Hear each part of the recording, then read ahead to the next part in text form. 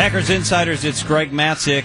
The Pack lose to the Patriots last night, 31-17. All right, so Greg, the inactives come out yesterday before the game.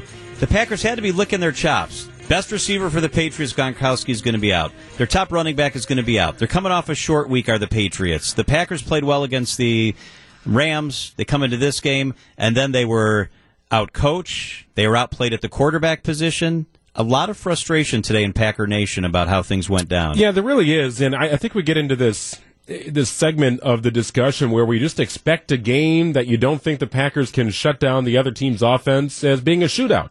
Yep. Well, the Packers' offense has proven they don't have a shootout offense right now. They don't. They're not playing like a playoff team. They had opportunities in that game through three quarters. You're sitting looking at this thing, all right, well, you're in it. I mean, it's tied at 17. The defense has done its job, I think, against a premier offense in the NFL. Void of weapons or not, the difference in the Patriots is the level of coaching and the players buy in to absolutely everything that's happening under Bill Belichick. That's apparent to me. And they're creative. They're interesting. They do things a little different way. They have some deception in their game, and the Rams have that as well. The Packers don't have that in their offense. We're boring. Here's what drives me nuts. They always say on the broadcast, this will drive a coach nuts. Well, this coach continues to allow it to happen. Pre-snap issues. 6 delay-a-game penalties through the first 8 games. 6 through 8 games. They had that many total for this season each of the last 4 years. One of them, Aaron Rodgers takes a delay-a-game in the first quarter, backs him up, and they end up having to kick a field goal. I mean, it's like mistake after mistake, lack of discipline on this football team. You know, this is not just a season issue. Just in general here, this is going back to 2015. The Packers are 30-25-1. I mean, that's fantastically average. Very mediocre. It's what they are. Now, usually, you've been able to rely on the offense to sort of help the defense dig out of a hole. And sometimes, in some cases, the best defense was the Packers' offense. Well, now the defense it's representing itself, I think, rather well. It's not a top 5 defense, don't get me wrong, but what was your expectation of the defense coming in? Could it prop up the offense? You were hopeful. I think it's done that in the last 2 games. It's given the offense a chance in 2 games against very good teams, and the offense has not delivered. You can point out to one drive or this play, and boy, that looks good, that looks great, but by and large, it's a lack of consistency that is killing this team, and some of that's on Aaron Rodgers. It's not every play that doesn't work is Mike McCarthy's fault. Every play that works is Aaron Rodgers' brilliance. It's not like that. Watch the games. It's not like that at all. But I still go back to something Mike McCarthy said in the offseason that I'm still looking for. Remember when he said they scrubbed down the offense? Yep. They scrubbed it down. He and Joe Philbin scrubbed it down. They're going to build it back up.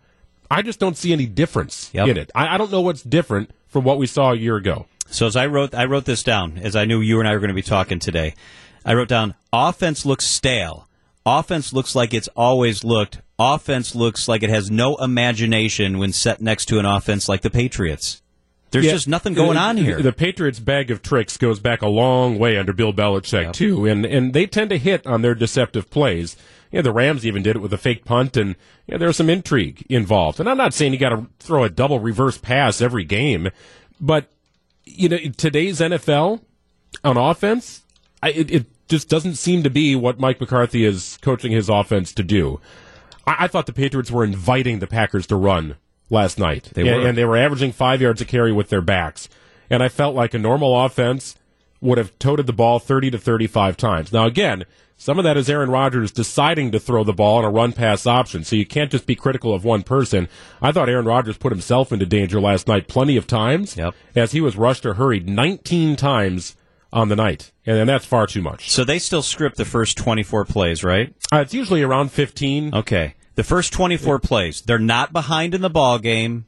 They have the chance to run the game plan they want to run, and on those first 24 plays, 18 passes, 6 handoffs. Yeah, I thought it was 15 passes in the first quarter. Again, go watch it back. Now, it's hard to tell unless Aaron Rodgers does a hand signal if he's changing the play, but he does have those run-pass options where if he sees something, he'll go to his guy.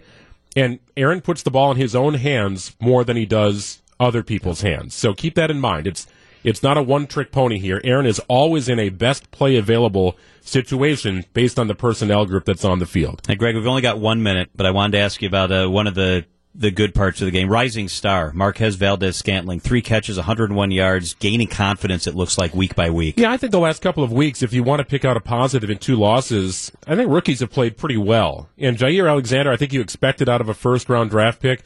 But Marquez Valdez-Scantling, you watch a mid-round draft pick, and he's 6'4", and he runs a 4.40. You're like, how in the world did he last until the 5th round?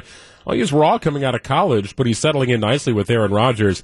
And this was a guy that it seemed like he was destined to have the game that he had because Devontae Adams was being doubled. Randall Cobb caught, I think, 4 passes. Each one of them was behind the line of scrimmage. Another bizarre scheming thing to me on offense. Jimmy Graham was a factor early and then kind of dissipated late. But, yeah, MVS has shown up well this entire season, regardless of who else has been on the field playing receiver. Yeah. All right, thanks. I feel a little bit better.